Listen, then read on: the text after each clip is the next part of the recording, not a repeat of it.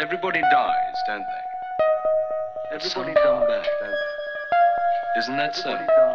You tried to get into the locked drawer today, didn't you? How do the dead come back, Mother? What's the secret? The Reluctant Bride by Iqbal Hussain. As he drives past the Haveli, his mother's warnings flit through his head. Don't relieve yourself under a tree at night. You might disturb a jinn. Never bathe after sunset. Who knows what spirits you'll attract? The feet of a Jurail point backwards. The burnt-out mansion has lain empty for decades, unloved by buyers and shunned by locals. The crumbling towers and minarets loom like pitchforks against the near full moon, while bats wheel in and out of the shutterless windows. He detects movement through the gates, and his hand clutches the taweez around his neck before remembering he lost it years ago. Devoid of its protection, he touches his earlobes instead. As he navigates the country roads, he drums the dashboard and launches into an old film song, his nasal tones cutting through the fut-fut-fut of the engine. Having plied his trade at night for so long, he would struggle with the madness of the day. Even in these small hours, he finds passengers, a broken-down car, a partygoer missing the last bus, an urgent dash to the hospital. The money may not be much, but he lives simply. Something large darts across his path. What the? He swerves, mounting the pavement straight for a pair of ornamental wrought iron gates, the Haveli. Distracted by his singing, he has somehow ended up here again. He slams the brake and releases the handlebars. The steering column jabs into his chest. Smoking agarbatti, an assorted talisman litter the interior. All is silent, apart from a high-pitched ringing deep inside his ears. Then, with a rush, he returns to the land of the living. He tentatively unfurls himself, and the horn stops blaring.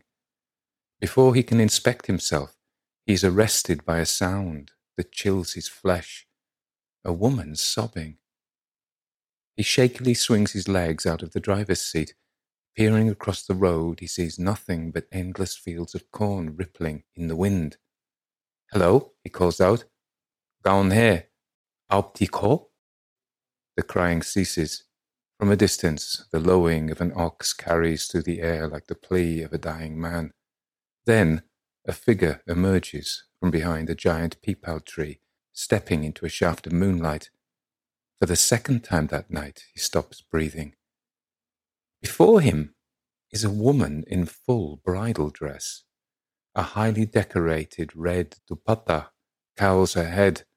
She is bedecked with gold, a tikka sunburst pendant over her forehead, a nose chain across her cheek, swathes of necklaces around her throat. In the cold light, her scarlet gown is the colour of dried blood. He remembers stories about Jurails resting under peepal trees, how they lure the unsuspecting by hiding their ghastly features in the guise of an attractive woman, sometimes a man. Her face is in shadow. He glances down, but her legs and feet are swathed in the folds of a lehenga. As she approaches him, she stumbles, throwing her arms out and sending her gold bangles clattering. Her hands are withered and burned. He flinches, and she draws back. Guilt floods through him. My mother, may Allah be merciful upon her soul, would not let me leave you here. Please, come. She opens her palms to show they are empty. What he thought were burns are in fact elaborate patterns drawn in henna. He gathers her meaning. No. I wouldn't dream of it. She scans the road. He reassures her they are the only ones abroad at this hour. He understands it isn't proper for a lone woman to be in a vehicle with a strange man, at any time, let alone at night. With the lehenga concealing her feet, she glides towards him. Halfway across, she stops, pressing the back of her hand to her mouth. Her sniffs replaced by a gasp. He turns away. It has been many years since he has made use of a looking-glass, but he knows what she sees. He calls over his shoulder. "Sister, please, it is not safe. You don't know who you might meet." He swallows an urge to add, "or what?" Normally, there is at least a silhouette, but tonight there is just blackness. Beware the person who casts no shadow or reflection. Adjusting the mirror, his fear gives way to relief as the woman shifts into view. Her head is dipped, her painted hands upturned on her lap, as though in prayer. He is reluctant to drive around his usual haunts. Even at this hour, they may come across someone who registers the rickshaw and its unusual passenger. A woman's reputation can be smeared by a gossiping tongue. Instead, he ploughs deeper into the countryside, aiming for the nearest big town. The petrol gauge is at midpoint. He will need to be mindful, as there will be few places along these long, remote stretches at which to refuel. He sees her look up and gaze out of the glassless windows. She gives her hand to the night. The flickering moonlight picks out eyebrows inset with jewels, lips dark as pomegranate seeds, and a pale complexion, otherworldly. Clearing his throat, he asks if there's somewhere he can drop her off. Several seconds pass before she answers, "I have nowhere. I have made my bed, and I must." She leaves the sentence hanging. He is thankful the night conceals his blushes. No problem. I'll keep driving." His nasal delivery compares poorly against her rounded tones. He tries to soften it. "Forgive me, sister, but who? Why? What happened?" The air ruffles her dupatta. "My education, my dreams, my hopes, they all counted for nothing in the end." The headlamps light up a semicircle of barely a metre in front, the rest of the road remaining in darkness. "It should have been the happiest day of my life," she says. "I was betrothed to him since I was a little girl." He pictures two school-age children, holding hands, giggling and skipping. She swiftly disabuses him of this notion. "He is 20 years older than me." His grip falters, and the rickshaw bucks like a skittish horse. "Today was the first time I met him," she says. "You know, it's not so unusual." He speaks with exaggerated cheeriness, waggling his head. "My own sisters saw their husbands only 2 or 3 times." She snaps. "And that makes it all right." He shrugs. He has never thought about the question of right. It's just how it has always been. "He is handsome," she says, "fair of skin, well respected." "Wah, wah," he exclaims, hands momentarily raised in the air as though weighing up her good fortune. "My mother, peace be upon her, would say he is a first-class match." She glares at him in the mirror. "But I do not love him." The mention of love sparks memories. Fragments of a face he once knew flash onto his windscreen before disappearing into the night. "Love." The woman spits the word out like it was a bitter gourd. "All they care about are dowries and how much gold their daughters will get." "Come, sister, our parents just want the best for—" "You're a man. What would you know?" "All this," he glances up at the mirror as she sweeps her hands angrily over her bridal gown, "is the fate of women to be seen as chattel. There must be something you can—" Without warning, she screams and smashes an arm onto the ledge, the vibration travelling through the metal and into the springs of his seat.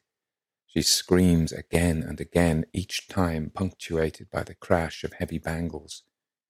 He slams on the brake, throwing up dust devils before rushing out to check on her. She cowers in the back, twisted at an unnatural angle, sobbing. Blood trails down her forearms. He blinks and the blood morphs into tendrils of henna. Her tears are accompanied by another sound, the banshee-like howls of wild dogs. He surveys their surroundings, but only discerns vague forms in the inky night. The hunting calls build, suggesting the dogs are on the move, in their direction. Someone, or something, whispers in his ear. He yells and spins on the spot, flapping his hands by his head. There's no one there. The woman is still curled up on the seat, weaving.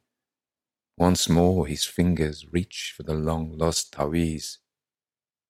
Scuttling back to the cab, he twists the throttle to its maximum, putting distance between themselves and the dogs. "Can I take you to your family?" His throat is dry, and he has to repeat himself. She springs upright. His grip tightens on the handlebars, the old scars on the back of his hands raised in ridges. Her hair is worn loose, slick strands framing her face. In the mirror, her kohl-rimmed eyes flash into his, and he is forced to look away. "Only if you want to deliver me to my death," she snarls. He's reminded of dialogue from the melodramatic films he used to watch, but there is truth in what she says. By abandoning her husband, she has put the izzat of both families at stake. Women have been pushed down wells for lesser crimes. The moonlight highlights her nose, mouth and chin, the dupatta shielding the rest of her face. Her lips are parted, the tips of her teeth glinting. He hears his mother's warnings. Silently he sends up prayers for her and recites the kalmas for himself. "The Haveli, our very own tragedy." She lurches forward, making him jump. With her breath on the nape of his neck, he struggles to concentrate. "Please, sister, it's better if you—" "That poor boy, his sweetheart, trapped inside," she intones as though reading from a headstone.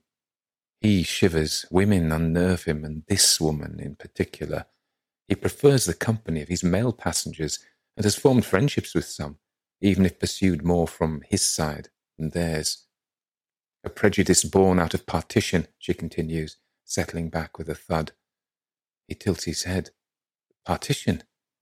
No boy of his would marry an Indian girl, and less so for love. They say he struck the match himself." The straight road, the hypnotic lilt of her voice, the drone of the engine. Her words recede as his imagination takes over. His eyes resound with the whoosh of ignited kerosene. Soot clogs his nose and throat. He feels the desperation of the doomed lovers as burning timbers and searing heat block their escape. A pothole jots him awake. The woman is talking about her husband of one night, a powerful landowner. With her own family's fortune from cotton, the match was deemed auspicious by the soothsayer all those years ago. She spent her marriage morning submitting to various beautifying rituals from an army of servants and sisters-in-law. The scents of sandalwood and jasmine filled the cab. The only thing they couldn't give me was love for him. Only when the clock chimed midnight was she allowed to retire.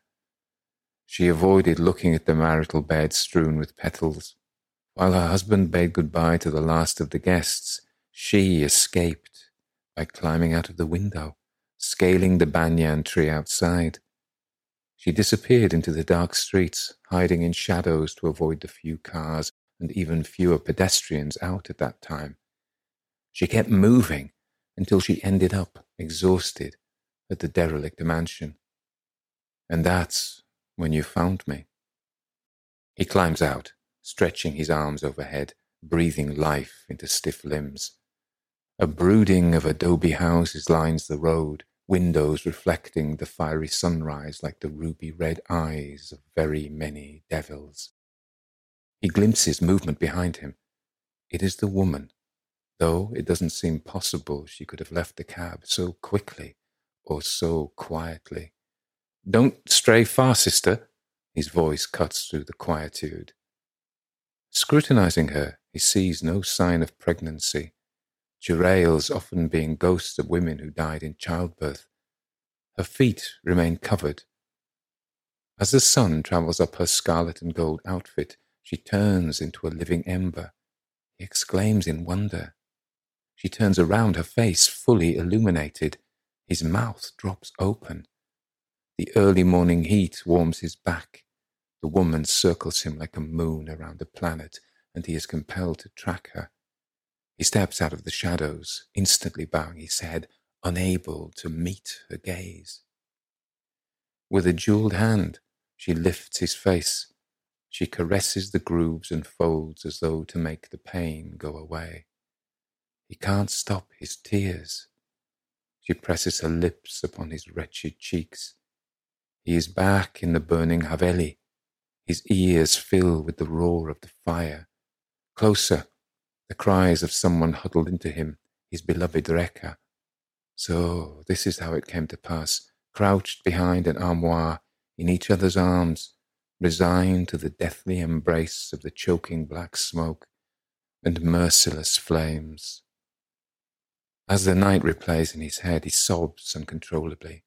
I was not able to save her. I failed her. I was not able to save her. I failed her. The woman touches him tenderly on the arm.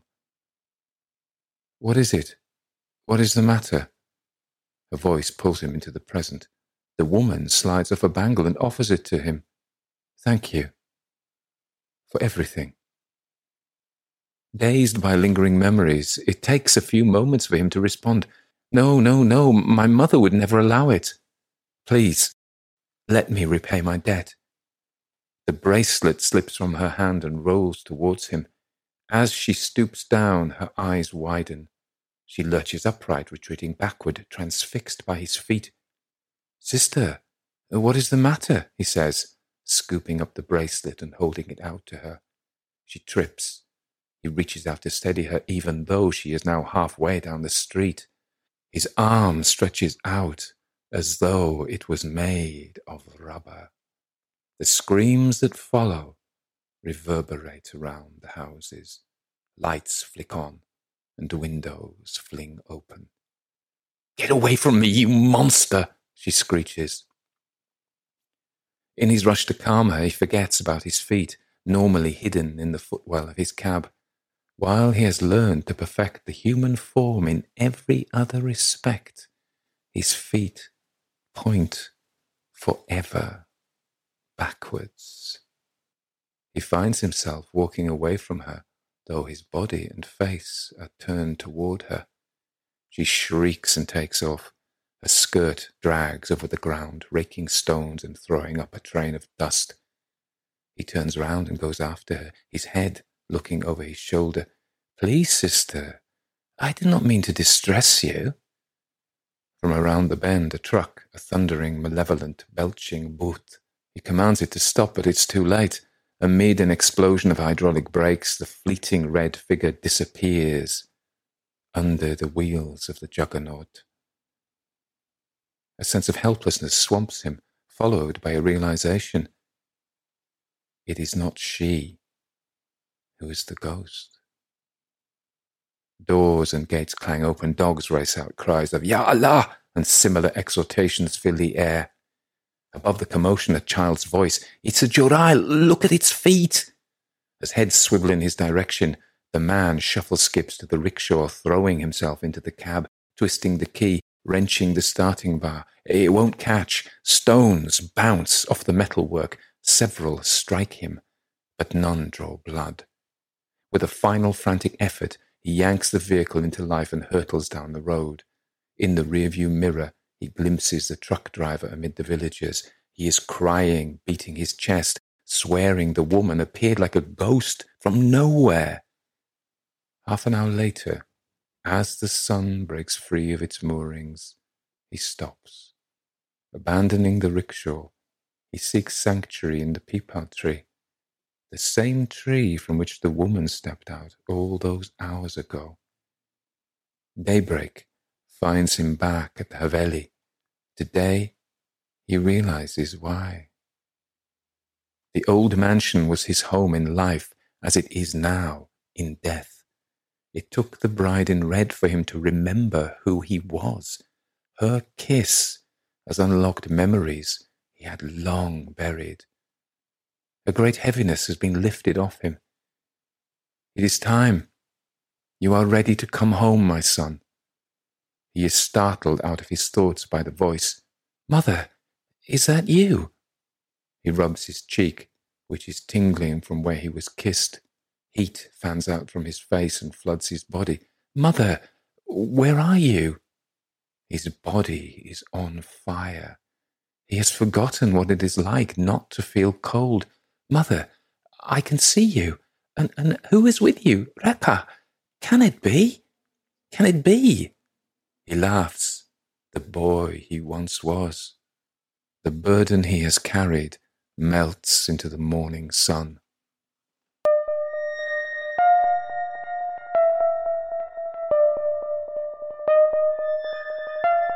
Everybody dies, don't they? Everybody come back, don't they? So, welcome first of all to the Classic Ghost Stories podcast. This is Iqbal Hussain, and I'm going to read a little bit about a short bio. So Iqbal is one of 7 writers chosen for the 2021-22 Megaphone scheme for young adult children's writers. He's one of 15 emerging writers to feature in the mainstream anthology by Incandescent with a K, with his short story The Reluctant Bride, which you've just heard. The publication date for this is mid-2021. His short story, A Home from Home, won gold prize in the Creative Future Writers Awards in 2019. He's a recipient of the inaugural London Writers Awards 2018 and was shortlisted for the Penguin Random House Right Now scheme 2017. Iqbal is working on his first novel, Northern Boy, about being a butterfly among the bricks. Okay. So that's the formal bio. So why don't you just tell us about the real you? Hi, Tony. First of all, can I just say what an absolute pleasure and privilege it is to be speaking to, having listened to your podcasts all through lockdown. Oh, wow. You have kept me sane, seriously. I just love the stories and the range of stories. And the fact that I'm one of your very few real life, alive authors, I can't even tell you what a pleasure that is. So thank you so much. When I was writing my short story, The Reluctant Bride, it's really funny. In the back of my head, I always thought it'd be so cool if one day you would be reading out those words on your podcast. So to have that happen, dream come true. Thank you so much. In terms of me, I've been writing short stories on and off for various years. I used to work as a journalist and I used to work in publishing. So my background has always been with words, but very much news-led, feature stories, comment pieces, always true pieces. So fiction is a bit like journalism in a way, because you nearly always have to have the beginning, the middle, and an end to a story. You need to have some way of talking about things where you introduce colour. So in journalism, you often talk about pieces that have colour, where you describe things and smells and sights and sounds and all those things. And I really hope that in the stories that I write, I have those kind of things again, these very sensory descriptions. So the fiction, in my day job, I work for a big law firm in the City of London, and I work in their word processing department. I manage a small team of us. So we basically type up all of the documents in the firm and we edit them and make them look nice. So it's all about visuals. And in terms of our writing, it's interesting. I think fairly visually, so I'm quite picture-led. So in my day job, it's all about making something look nice on the page. And in my kind of spare time writing stories, I again employ quite a lot of visuals, and in my head, I see the story almost like a film that's going on, and it's my task as a writer to get those words and images down onto paper. And sometimes I'm successful at doing it.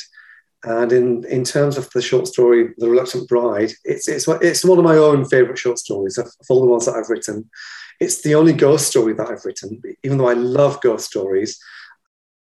And I set out purposely to write a ghost story, and it was all part of a competition a few years ago for a publisher called, I think it's called Golanch or Golanx. Oh, yeah, Golanx, yeah. They're a big publisher. Yeah, they are, yeah. They're massive. So they had a competition for writers of short stories to submit a story that was either science fiction or fantasy or horror.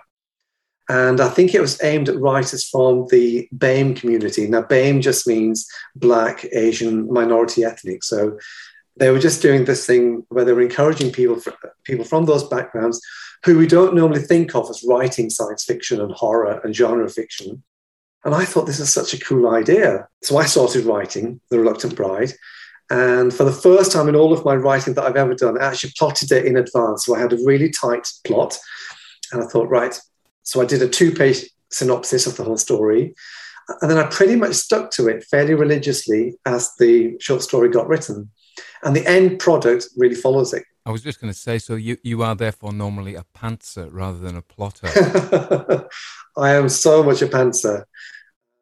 Yeah, normally I'll work with various snippets or images that I see in my head, and I'll get it down. And somehow by magic, I assume it's going to all come together.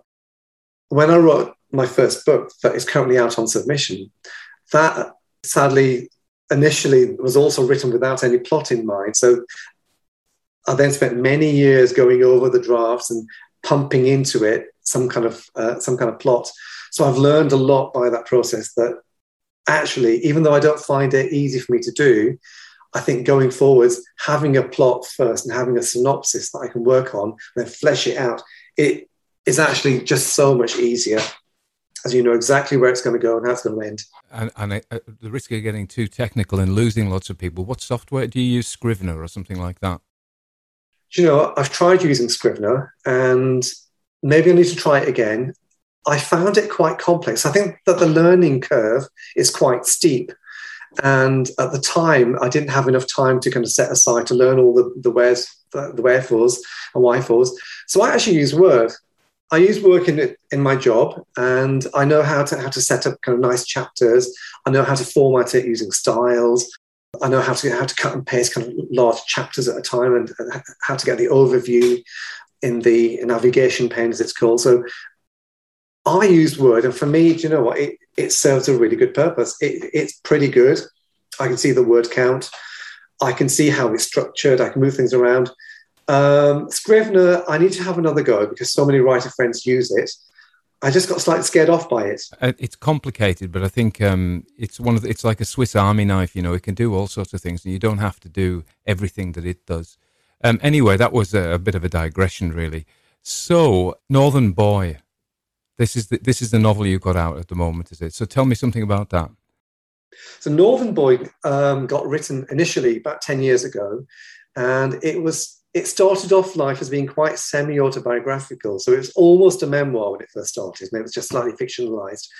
And it's set in 1981, and it features a young boy called Rafi, who's 10 years old. He's based in Blackburn in Lancashire.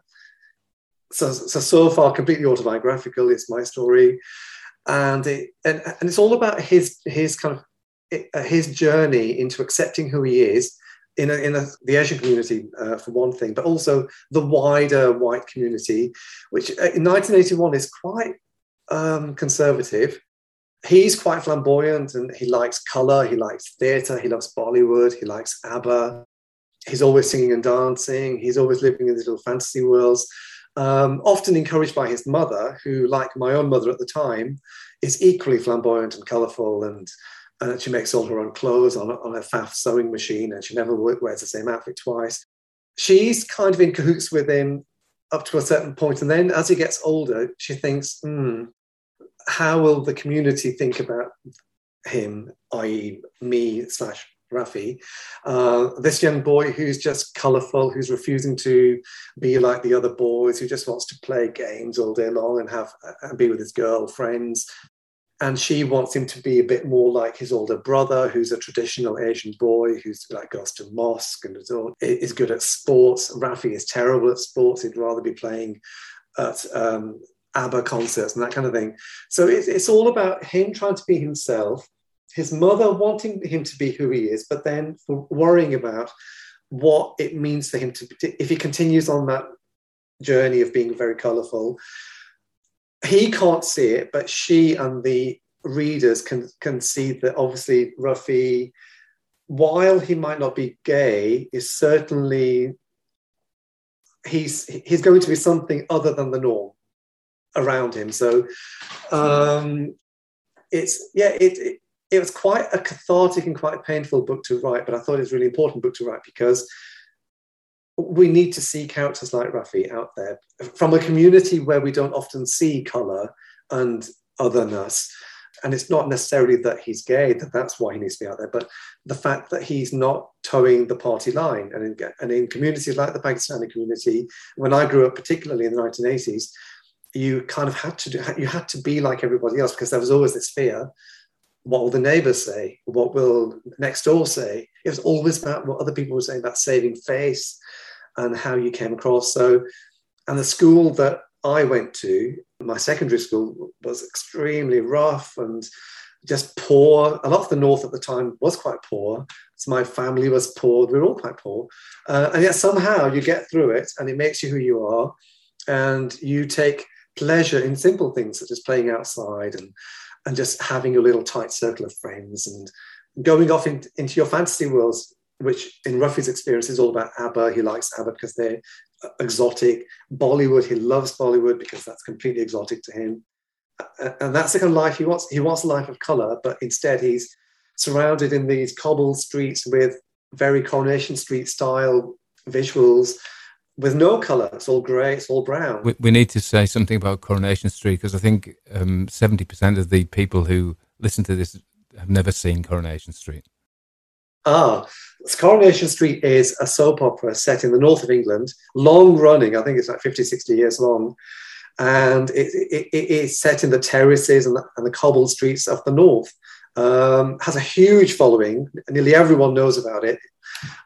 It's a bit like EastEnders, which is another long-running soap, but it's way longer than that. And it has this warmth of the north. So I'm from the north, so I've lived in London for at least 30 years, but in my head, I'm still northern. There's a sense of humour that the north has. There's a sense of warmth, community, camaraderie. I miss it hugely.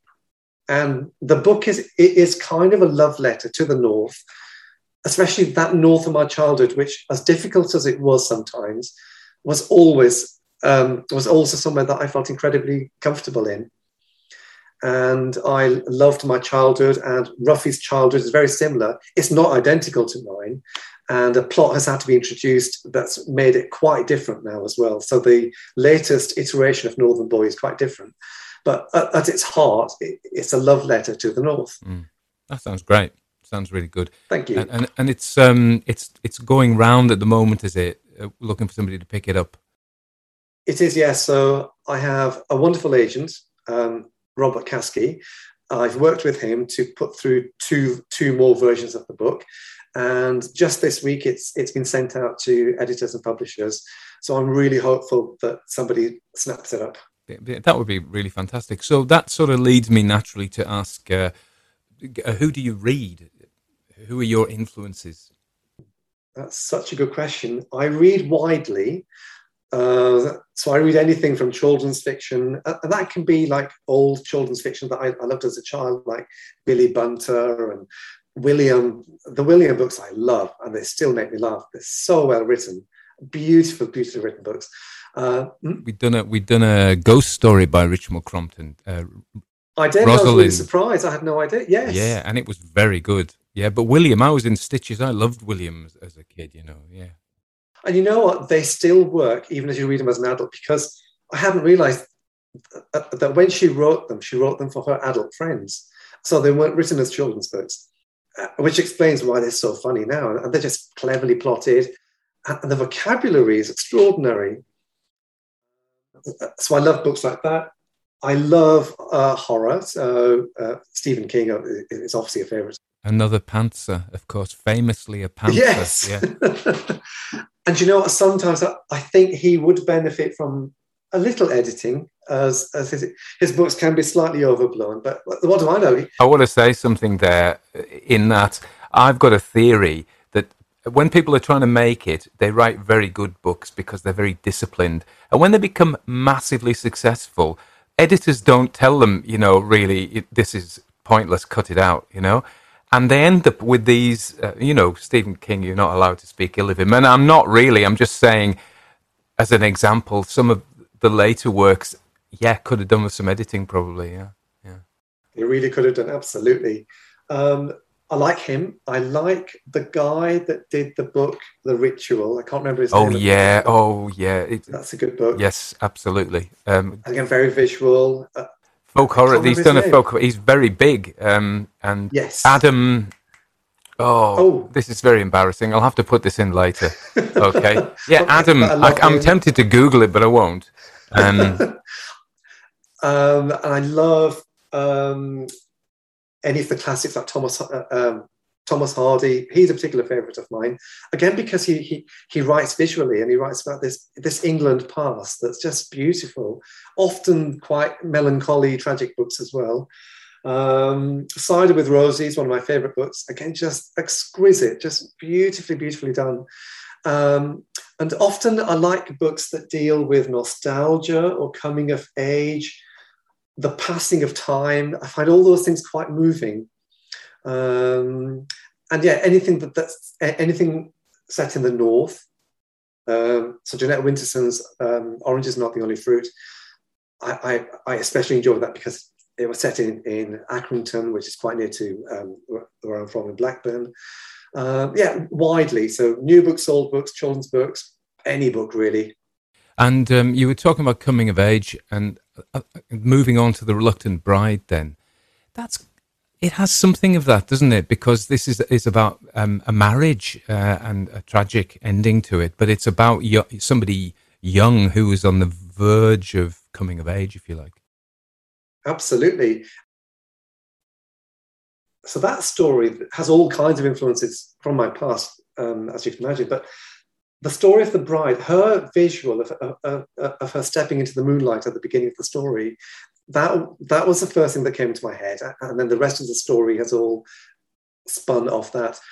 In the Asian culture, maybe not so much now, but certainly in the 1980s, 70s, 60s, all that kind of era, a lot of women, particularly in rural Pakistan, didn't have a particularly good life. They were seen as chattel, as goods, as belonging to their future husbands.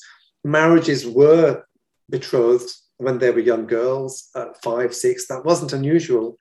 My mum was 14 when she married my dad. He was 30. He then brought her over to the UK in the 1960s, and she pretended she was older than she was at the time. And so her own story kind of resonates in this as well, because it's like she was given a life that she didn't really want. She made the best of it, and she loved having all of her 6 children.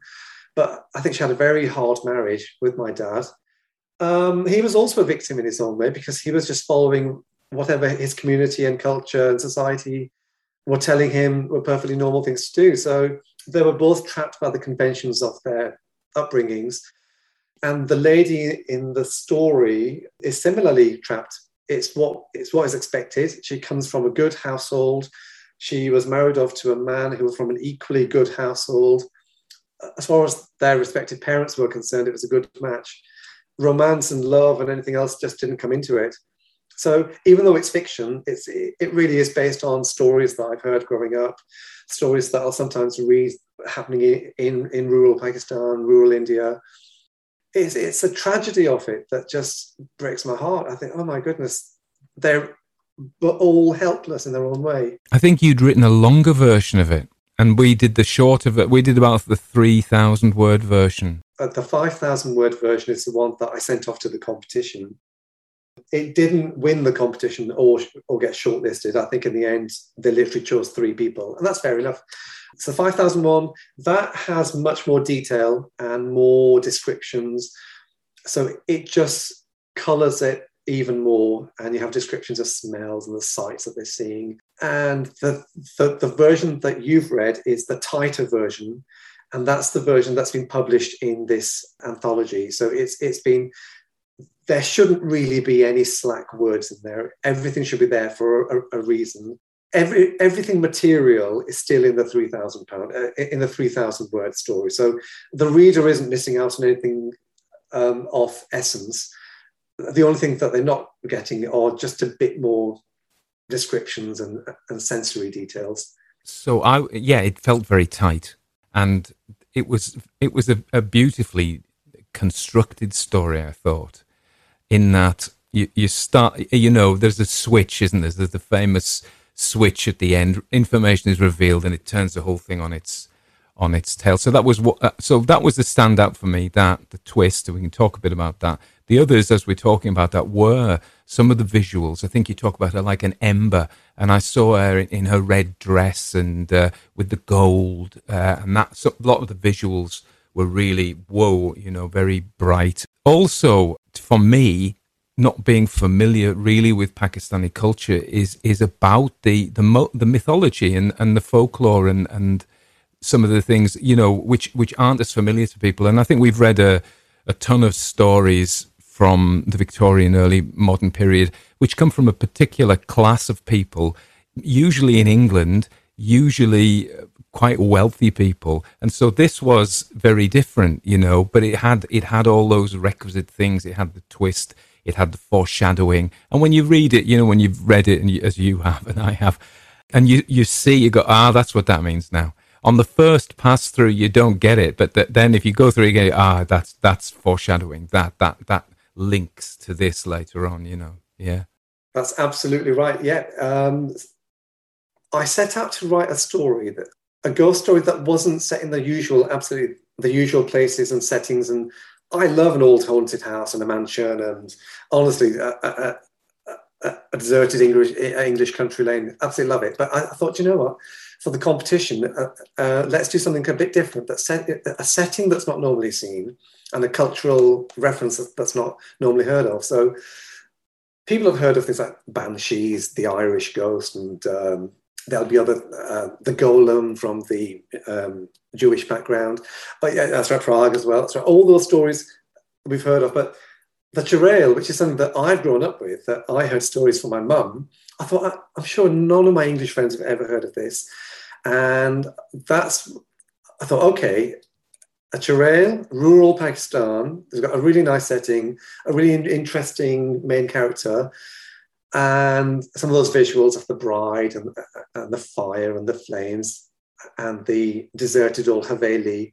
Haveli is like an old mansion. So I thought, right, let's go with it. And the churel, for me, my mum used to tell us stories about them, like any Asian mum would have told her children. And it was normally told to us as a story to make us behave. So like, if you don't behave, the churel will come for you at night. So then there you'd be in your bed at night, absolutely trembling, thinking that you would hear these footsteps outside your windows, and always thinking about this poor woman out there who has feet who are always pointing backwards. So it's just such a curious detail, these feet that are pointing backwards. And that chilled me as a child and still chills me. I think, what a horrible detail. Yeah. And I wonder what it means. Well, it doesn't mean anything, but what I think it's about being wrong. That my first impression is that this is wrong. And I said something recently about dolls and how they're almost human, this uncanny valley, as it's called. But there's something about them that isn't. And I wonder if the churel, I think, can pass as human in many cases, but except for the feet. Absolutely. So in essence, they're quite demonic female spirits. So they have wild hair and black tongues and saggy breasts and just a black back and all these kind of awful features. But they can turn themselves into anything they want to as their shapeshifters. So often they'll become beautiful women because they then want to enchant men. Generally, it's men who have wronged them in their lives. So often it's women who have died in childbirth or who have died as a result of the actions of their in-laws or their husband or neglect or something like that. So they'll come back as these very attractive women, and then they'll ensnare these men and then work their way through the males of the family at first, sucking out their blood or killing them in some way or drawing out their life force. It's that they're out for vengeance. So they've been wronged and they're out for vengeance. And that's quite a powerful image. Again, this very feminist image, actually, in a community, in a culture that is often quite patriarchal.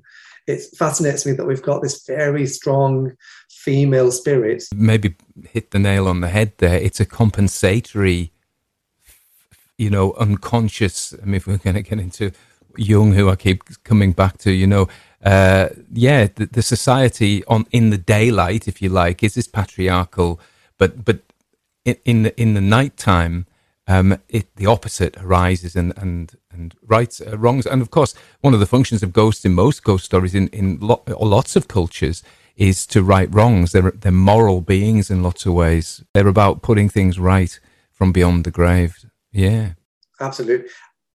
It's quite interesting that often these women from those kind of cultural backgrounds, particularly in the rural backgrounds, would have had very little voice. So in life, they wouldn't really have had very much influence. So again, in death, they can be larger than life. They can take down all these people that treated them badly or neglected them. Again, it's just such a powerful image. And for the story, what I've purposely done is I've given it another twist, and I've made the Jerail a male. Now, that isn't usual. Usually it's female. But I thought, you know what, I'm going to twist it again. I'm going to make it a 21st century story. I'm just going to give it a further twist. And there's nothing in any of the mythology or literature that I've read about Jerails that say that they have to be females. They just tend to be females. Okay. Yeah, and the twist, of course, is we go along believing, I mean, she comes from the tree. What kind of tree was it that they hide in? The tree is a peepal tree, and that's known in Indian and Pakistani mythology as being quite a holy tree. In Christianity, we have like the rowan tree, those kind of trees which have significance. The peepal tree is a tree that in Indian mythology is said to be populated by jinns and ghosts and Jerails. So you're always told not to shelter under a peepal tree. Don't have a wee under a tree because you don't know what spirits might be there. So all those things that the story starts off with are things that I would have heard growing up, even though we didn't have peepal trees in Blackburn, but it's like any tree, but the peepal tree particularly is not to be, is where they are. It's like giving them a wide berth and treat them with. And so when she steps out from that tree, that is the signal to anybody who's familiar with her. Aha, we know what she is. We know, right. Absolutely. Except we're wrong.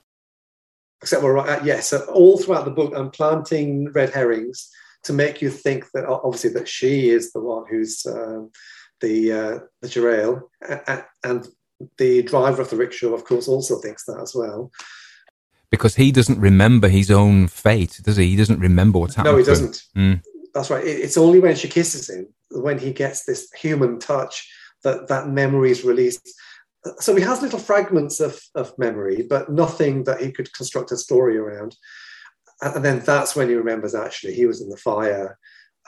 He and his girlfriend at the time did not survive. And in a sense, her relationship, this unhappy marriage that she's been forced into, which she escapes through the window from, is a mirror of his happy relationship, which was also societally damned, if you like.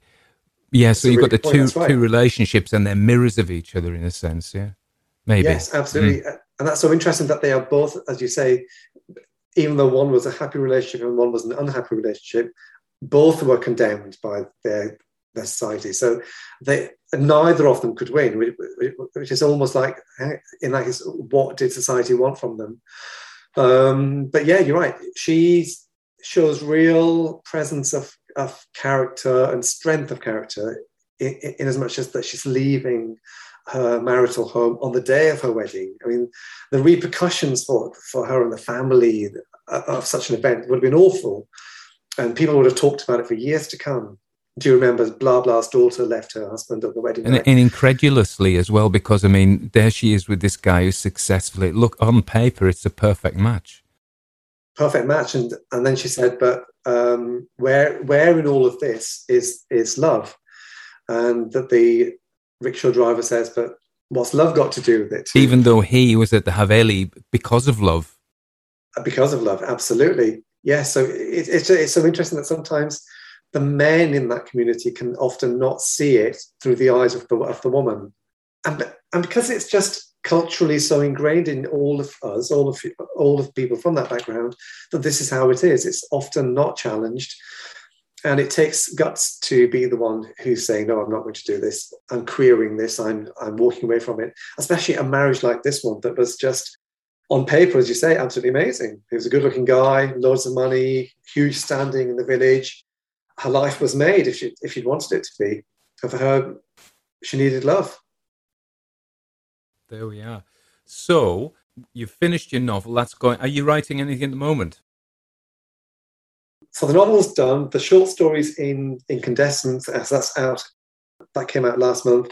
The book I'm writing, actually, I'm writing 2 books at the minute. So as part of my Megaphone mentoring scheme, I'm writing a children's book, which is called Jollywood, and that's set in an alternative world that's based on Bollywood. So everything is larger than life. People sing and dance at the drop of a hat. Emotions are ramped up to the nth degree.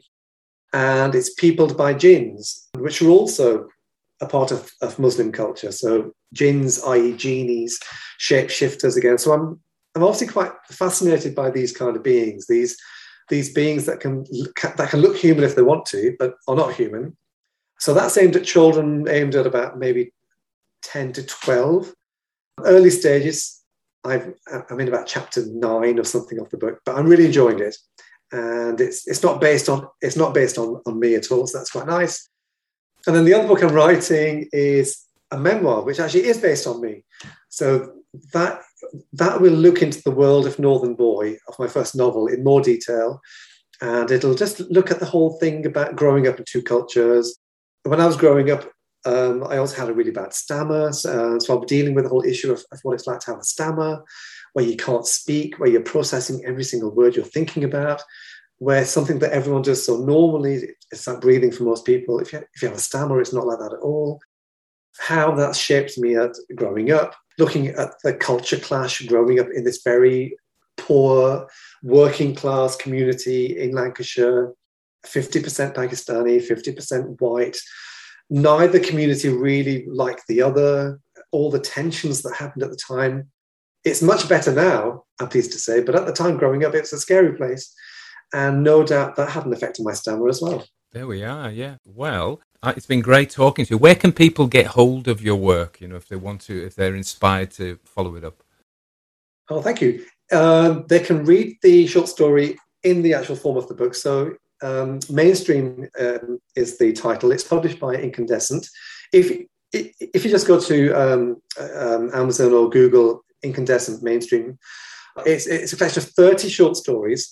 So it's 15 writers like me who are underrepresented. So it'll be BAME, queer, working class writers, along with 15 established writers such as Kit Duvall, who's just amazing, Kerry Hudson, who's just fantastic, Phil Ridley, amazing author again, Paul McVeigh. So Mainstream by Incandescent, I can't recommend it enough. It's just 30 amazing short stories by 30 amazing writers. They can find me on my website, which is ihussainwriter.com. I'll put links to all these things in the show notes as well. Thank you. And they can find me on Twitter as well. I'm iHusseinWriter on there as well. And I'm really hoping that in the coming year or 2, that Northern Boy, my first book, will be out there as well. So I'm currently keeping everything crossed and I'm just hoping that somebody picks it up. And maybe one day it'll be televised by the BBC, which would also be amazing. And when you are, massively famous, people can come and look at this interview, and and there we are. So that would be great. Oh, that'd be amazing, Tony. Thank you so much. Honestly, I love your work. Just keep doing it, and I look forward to every story. You too. You keep doing it. Yours as well. I loved the story. I really did. Yeah.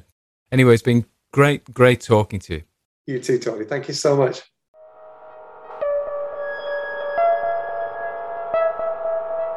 Everybody dies, don't they? Everybody come back, don't they? Isn't that so? Come back, don't they? Isn't that so? Come back, don't they? Isn't that so? Come back, don't they? Isn't that so?